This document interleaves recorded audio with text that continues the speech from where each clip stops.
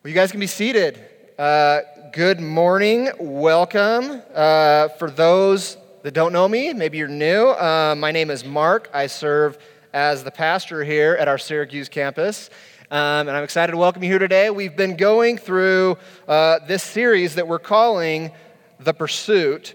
And this is something that we really believe strongly in at Alpine Church. This is a series that if you go to pursuegod.org, this is the series that we really believe strongly in to use for mentoring, which is just another word that we use for discipleship. And it just goes into all the really critical, crucial topics for the Christian life. How to give your life to Jesus, how to live a God-honoring life, and how to just go full circle and help others to do the same. So that's what this series is about, and we are in week 5 today. So let me just kind of catch you up if you've missed the last few weeks. In week 1, we started off by talking about 3 really big truths for finding your journey in faith. And the main takeaway from week 1 is that God wants you, He pursues you, and He wants a relationship with you, a personal relationship with you. And so that's what we talked about in week 1. In week 2, we talked simply about the Bible, okay? We talked about the Bible, how important this is. This word that God has given us is so, so important because this gives us a standard of truth. In a world today that seems to lack any sort of standard of truth, you hear people talk about your truth or their truth or my truth. There is the truth we believe as Christians, and this is what gives us that truth. So we talk about how important the Bible is, how necessary it is, and in that lesson we also talked about the validity of the Bible, the reason we can trust the Bible. See, over time, it's stood the test of time for a couple thousand years now. And as time goes on, we just find more and more evidence for the Bible, more and more historical evidence, textual, personal evidence that just continues to build up the Bible. Thousands of years later, it's still standing the test of time. So that's what we talked about in week 2. The next week, in week 3, we talked about an important truth that is found in the Bible, and that is that all humans are created in the image of God. So we talked about why we can trust what this says, and we know that it says that in there, that all humans are created in the image of God. Now this idea is paramount to the Christian faith because this gives us something that the rest of the world really doesn't have, okay? This gives us a value of people, of human beings. Now despite what you might think, this concept has not always been accepted all throughout the world.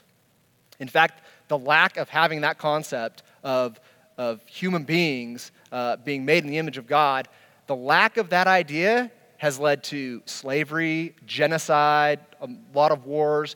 You can see the chaos that has been created throughout the world if we don't believe that. If that isn't true, then human life is not valued. So that is why it's so important to understand that every human life is an image bearer of God. So last week, Ray gave us an awesome message last week, and it was talking about sin. If you missed it, I'd encourage you to go back and check it out. Either on the website, you can go check out Pursue God and check out the short video there, or you can go check out our Facebook live stream and go see Ray's sermon on it because it's really, really important to know what the Bible says about sin. See, in today's world, a lot of people, they don't like that word, right? We really don't like that. Even a lot of Christians, we don't like to use that word sin. We don't want to recognize that we're all sinful people. We're all fallen. We all have this sin nature. We're born into it. And the problem with sin is that it causes this brokenness and it causes a separation from God. Our sin separates us from a holy God.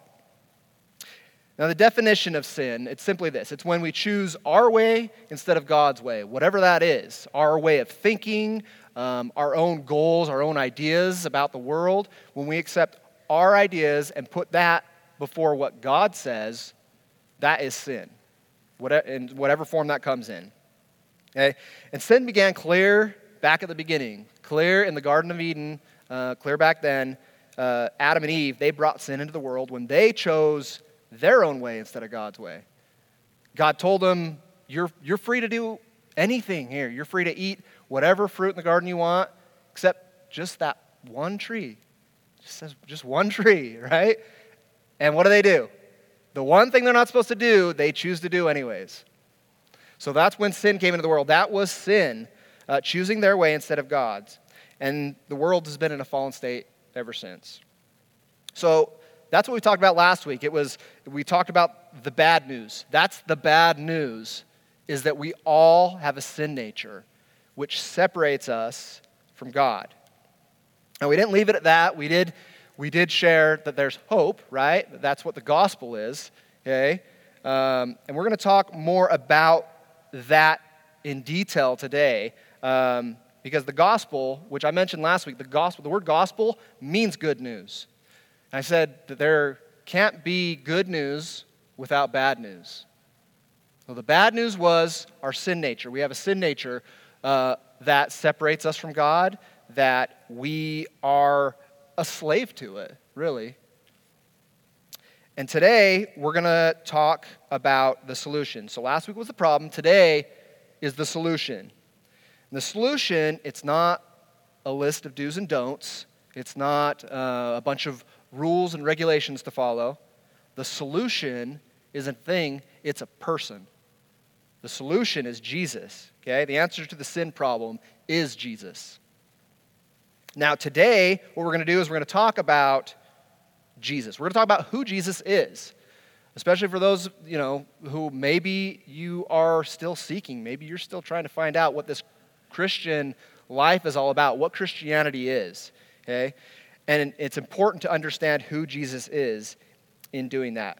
Now, we're going to talk about five fundamental teachings about Jesus in the early church. If you've got your Bibles with you and you kind of want to follow along with the main story that we're digging into today, we're going to be in Acts chapter 10, okay? And here's a little background info about what's going on in this story, okay? God sent Peter to the house of Cornelius to share the good news about Jesus. And Peter's message is in Acts 10, 34 to 43 is where we're going to be hanging out in. It clearly outlines the 5 main teachings about Jesus in the early church. Now Cornelius, he's a Roman soldier. He's a centurion, actually. And he's not Jewish. He's not, he wasn't raised up in the Jewish faith. He doesn't really know the God of Israel. But God's been pursuing him, obviously, because he's seeking after God. He's seeking to know God. And in fact, he ends up having this vision. God gives him a vision to reach out to Peter, the apostle Peter. And so he sends men to go talk to Peter and ask Peter to come talk to him. And Peter ends up having a vision as well. And it's cool how God just kind of brings these people together. Okay? And so what we're going to read through is Peter talking to not just Cornelius alone, but to his entire household. Kind of like a mini sermon sort of thing, okay? And that's what we're going to be talking about. So if you want to follow along, the first thing that we're going to pull from this, okay, we're going to be in verse 36 of chapter 10. And Peter says this. He says, "You know the message God sent to the people of Israel, announcing the good news of peace through Jesus Christ, who is Lord of all." Okay? So what are we taking from that? We're taking from that this first point about Jesus, this first important thing about Jesus, is that there is peace with God through Jesus Christ, who is Lord of all. Now there's 2 really important things that we read in there, okay? The first takeaway is this idea of peace. And peace is something that we all want, isn't it? I know for me, before I ever became a believer, I didn't even have any idea that is something that could be had, that you can have this sense of peace. Peace in relationships. Relationships are really what cause a lot of that absence of peace, isn't it? We feel this lack of peace in every relationship that we have. And most of all, we feel this with God because of our sin. because of our sin nature. We have this lack of peace. And what Peter is saying here, though, is that we can have peace. We can have this peace in our relationship with God. You can have reconciliation. You can fix your sin problem through Jesus Christ. Okay, that's what he's saying here.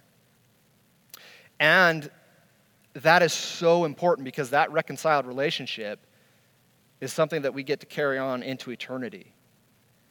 If we don't reconcile our relationship with God here in this world, in this life, that goes on into eternity either. An eternal separation from God. So this is really, really important to understand that there is peace. Okay, there's peace in this knowledge that eternal separation can be avoided. But the biggest takeaway really from this verse is that last part. It's that Jesus is Lord of all. Okay? Lord of all. Because what you believe about Jesus is the most important thing about you. It really is. What you believe about Jesus is the most important thing about you. Because that's what determines your eternal destiny. If you don't know who Jesus is, you can't have peace with God. So who is Jesus? It says he is Lord of all, right? And that means he's the ruler of everything, authority over all things.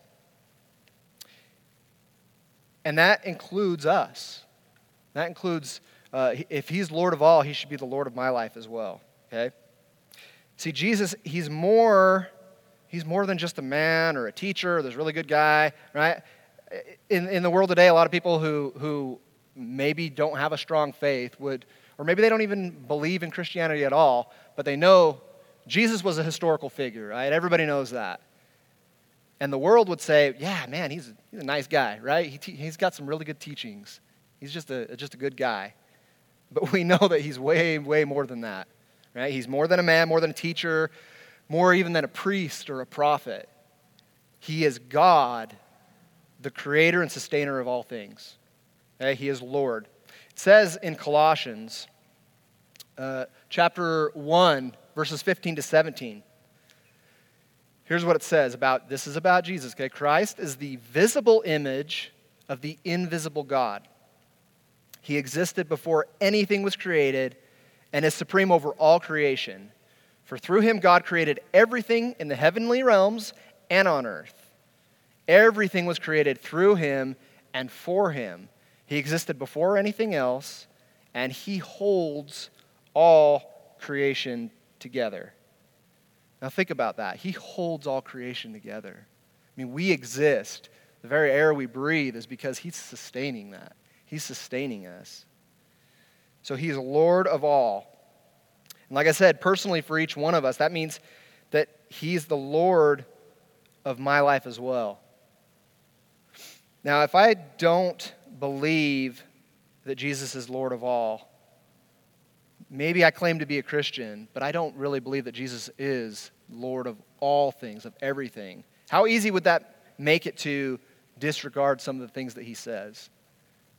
That would make me able to justify not following some of the things he says, some of the instructions that he gives us for how to live.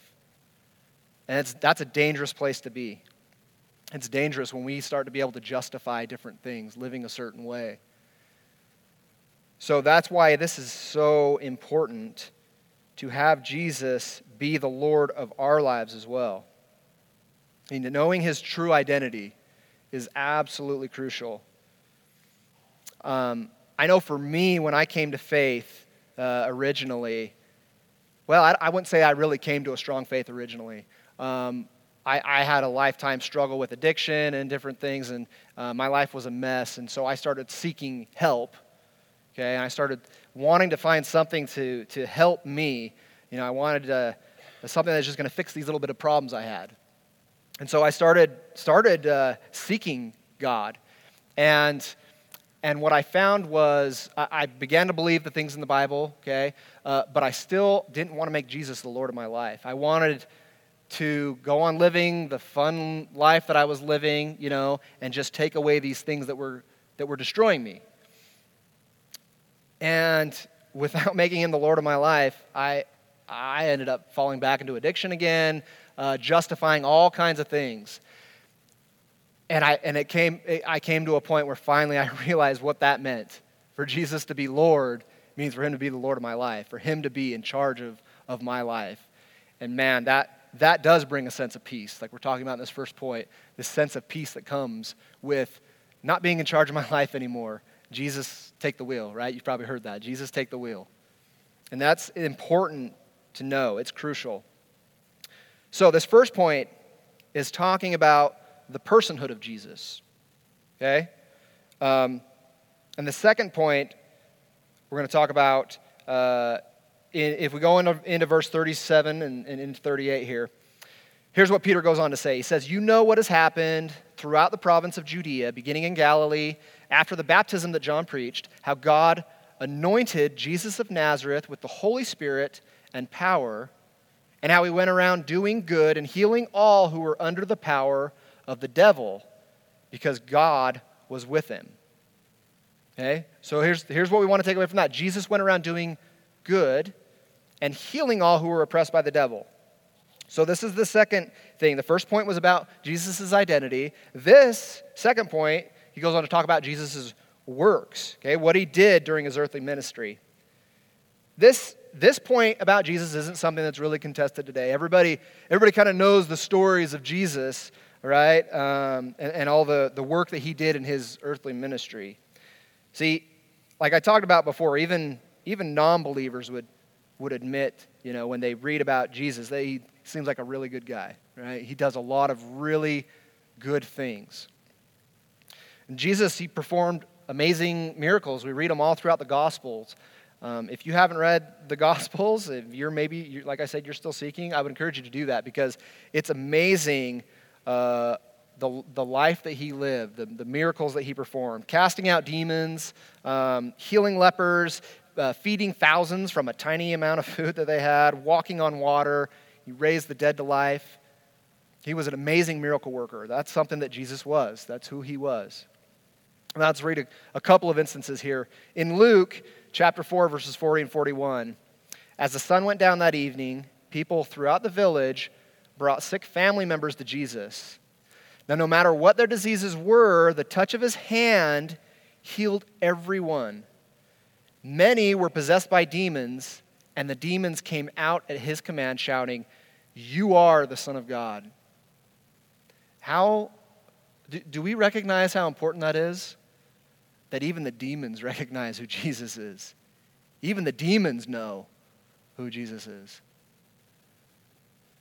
And another one, while Jesus was in one of the towns, a man came along who was covered with leprosy. When he saw Jesus, he fell with his face to the ground and begged him, "Lord, if you are willing, you can make me clean."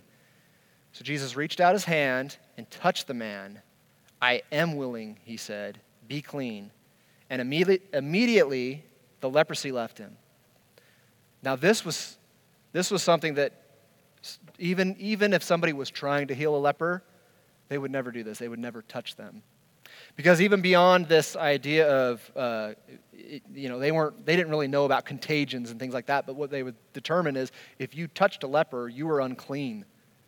You became unclean. The fact that Jesus touches the man, he touches this man with leprosy and heals him, that just shows his divine power right there. He was demonstrating that. And the fact that he wanted to, right? He says, "Lord, if you're willing, you can make me clean." What does Jesus say? "I am willing. I am." He wants to do that. He wants to heal. He wants to make your life better.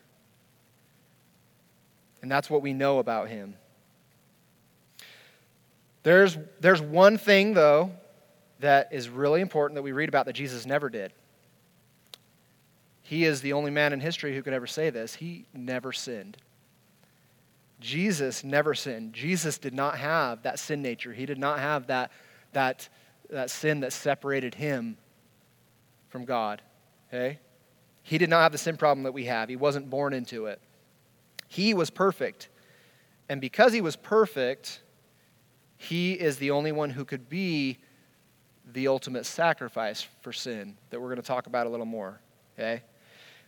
That's what brings us to our third point here, okay? As Peter's going on and he's sharing about Jesus with the household of Cornelius, he says this. He goes on to say in 39, "We are witnesses of everything he did in the country of the Jews and in Jerusalem.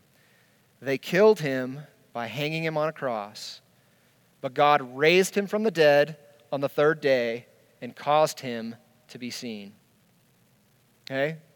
So the third point is they put him to death by hanging him on a cross, but God raised him to life on the third day. This is the third thing that we need to know about Jesus. The first point was about the personhood of Jesus. The second one was about the work that he did. And this third point, this right here, is his greatest work. His absolute greatest work. The pivotal achievement. By far, the most important work that Jesus ever did was allowing himself to be put to death. And I say that, allowing himself to be put to death. He did that willingly. He humbled himself to go to the cross. God of the universe becomes a man to die for us. That was his ultimate goal. That's what he had planned all along from the beginning. We can read about that here in Luke chapter 23, starting in verse 44, about his death here. "By this time, it was about noon, and darkness fell across the whole land until 3 o'clock. The light from the sun was gone, and suddenly the curtain in the sanctuary of the temple was torn down the middle. Then Jesus shouted, 'Father, I entrust my spirit into your hands.' And with those words, he breathed his last." Now this is really important. Maybe you don't know this, but the curtain in the sanctuary of the temple, that was put up to separate the Holy of Holies from the rest of the temple. That was where the Spirit of God actually resided in the temple. Okay? And there was this curtain that went up to separate. So the work that they used to do in the temple was, there were priests who were basically representatives of the people before God. Okay? And they represented the people by making sacrifices to God. That was the work that they did in the temple. And so like I said, this curtain was that separation, the Holy of Holies from the rest of the temple. In fact, when a priest had to enter the Holy of Holies, they used to tie a rope around him as he went in there, just in case, if they didn't do it, everything they needed to do, being in the presence of God could strike someone dead. And so that's how holy it was. That's how this separation was legitimate. It was there.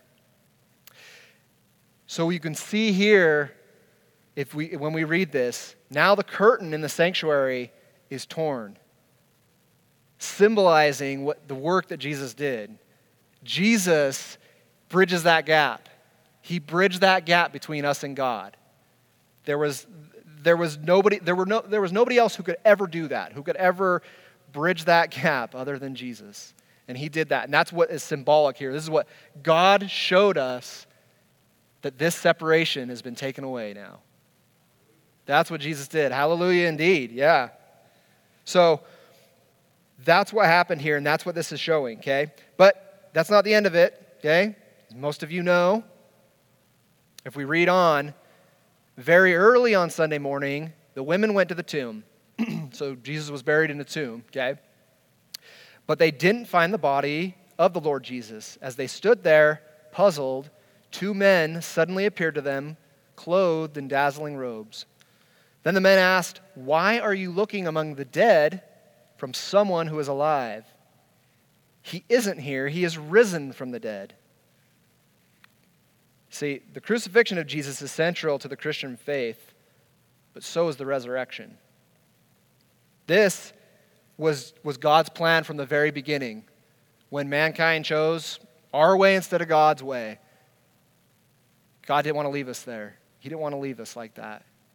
He chose to rescue us. And this was his plan. This is important and significant because of the curse of sin. So Jesus, he was sinless. Okay, he lives a sinless life. He's the only one who could be that perfect ultimate sacrifice for us. If he wasn't sinless, he couldn't pay for our sin. He'd have to pay for his own sin, right? So the fact that he was sinless is really important. That's what allowed him to pay for our sins. Substitutionary atonement, we call it. See, everyone dies, but Jesus, he's the only one who can claim to have not stayed dead. His resurrection on the third day proved his power over sin and over death. That's what he did. That's what he was proving. He was showing that he is the Lord of all. He's the King of Kings, that he can't be beaten. Now, a lot of Christians might wonder, why is the resurrection so important? I mean, why couldn't he just die and there he paid our debt and that's it? Well, we read about that in the Word here in 1 Corinthians chapter 15, verses 14 and 17. It says this, "And if Christ has not been raised, our preaching is useless, and so is your faith. And if Christ has not been raised, your faith is futile. You are still in your sins." That's why it's so important. This resurrection is so important to us. Now, Peter goes on to share some more about Jesus here, okay? As he speaks on in verse 42, he says, he commanded us, speaking about Jesus, he commanded us to preach to the people and to testify that he is the one whom God appointed as judge of the living and the dead. Judge of the living and the dead. This is an important point that I think a lot of us kind of miss out on today. There's this misconception that we think Jesus is simply love and peace and, freedom, and that's that. But as we talked about last week, we've got this sin, and it needs to be dealt with. See, we all have this desire for justice that's instilled in all of us. That's part of that. I think that's probably part of that image-bearing part of God that's in us, right? That we have this sense of justice. Now we think about, if somebody steals from you, we want justice there. We don't want us to be like, oh, well, that's too bad. We'll just forgive and forget and move on, right? No, we feel this need for justice there. The funny thing, though, is as humans, with our sin nature, our sense of justice is always towards other people. We don't really want that sense of justice towards ourselves, right? When I've done something wrong, I just want to be forgiven. Move on. I don't want to be judged. I don't want that judgment to come on me. But justice demands a punishment for sin, okay? And God, He is love. He is peace. But He's also just. Justice is a huge part of what He is. And justice, the justice of God meets the love of God at the cross. That's where the judgment was poured out. See, Jesus took the punishment for our sin on the cross. And He's going to be the one to judge everyone when the day comes. See, in Romans, I don't know if I have Romans on. Do I have Romans on there, Davian? Maybe not. So it says in Romans, let me hurry and flip to that. There we go. Romans chapter 2, verses 9 and 16. There will be trouble and calamity for everyone who keeps on doing what is evil, for the Jew first and also for the Gentile. And this is the message I proclaim, that the day is coming when God, through Christ Jesus, will judge everyone's secret life. I don't know if that strikes a little bit of fear into you, but it definitely does to me. I mean, our secret life, that involves our thoughts and feelings and all these things that we keep hidden. Because we all have them. We all have sinful thoughts, sinful feelings, sinful actions. And one day, we are going to have to answer for that. One day, we are going to go before Jesus, and He is going to judge us for that. That's the bad news from last week that we talked about, right? That's the bad news. We're going to be judged for our sin because God is just. He's not just going to say, anything goes, live your life how you want, whatever, because in the end, I'm just going to wipe it all clean. Like, no big deal. It's not how He works. He's got a mercy, but he's got a justice as well. But that's not where we want to end. Because if we ended there, that would be, for me, that's where I was stuck in my life, was this idea of I can never make up for all the sins that I've committed. I can never make up for all the horrible things that I've done in my life. And I had done some horrible things in my life. But that's not where it ends. That's the important part. If it ended there, we'd be stuck in that shame, that guilt, and never be able to move past it. Okay? So there's a fifth point that he goes on to share about. Peter goes on to say, all the prophets testify about him that everyone who believes in him receives forgiveness of sins through his name. That's our fifth point. Everyone who believes in Jesus will have their sins forgiven through his name. It doesn't say through our own work. It doesn't say through living a good life, doing all these good works, volunteering for this charity or that. Our sins aren't forgiven through any of that. None of that. Our sins are forgiven through Jesus' name. That's why he matters so much. That's why Jesus matters. That's what the gospel is. That's the good news. We all have this choice to make, though. God isn't, he's not a puppet master. He's not going to just force you to choose him. He wants you to choose him because he's a God of love. Love is a choice.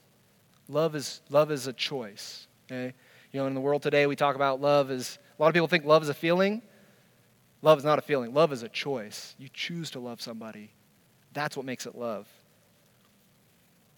But that's the good news. It's really simple. It's really simple. We have a sin nature. We need to reconcile that somehow.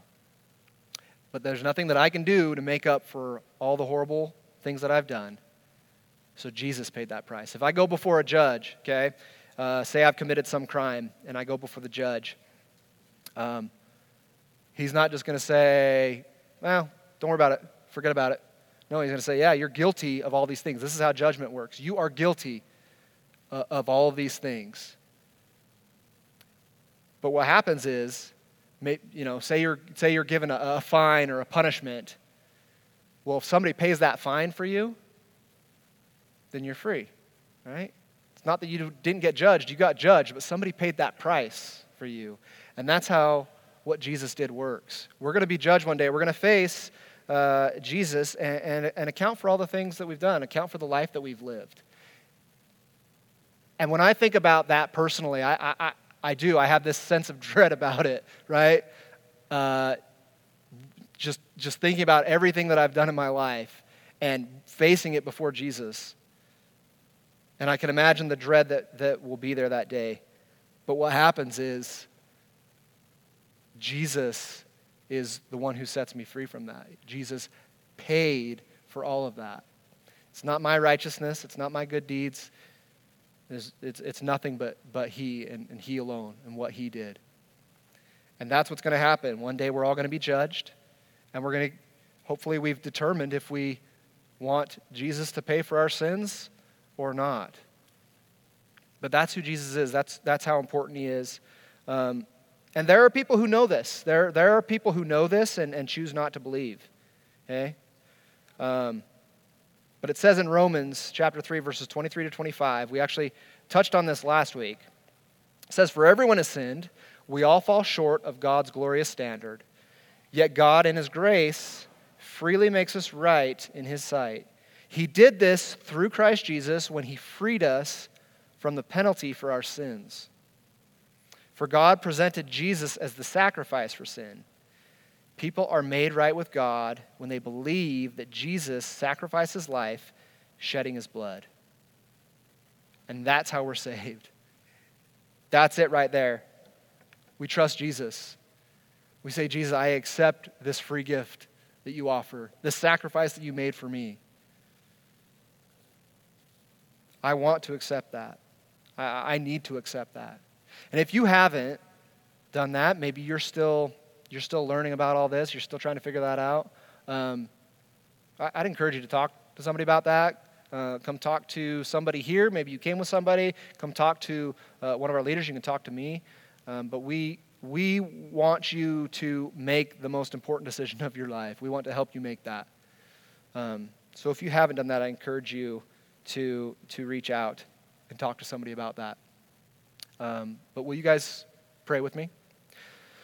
Lord, we thank you for who you are. We thank you, Jesus, that you are so amazing that you didn't want to leave us in the state we were in. I mean, we chose to go our own way instead of your way, and we continue to do that. We are rebels.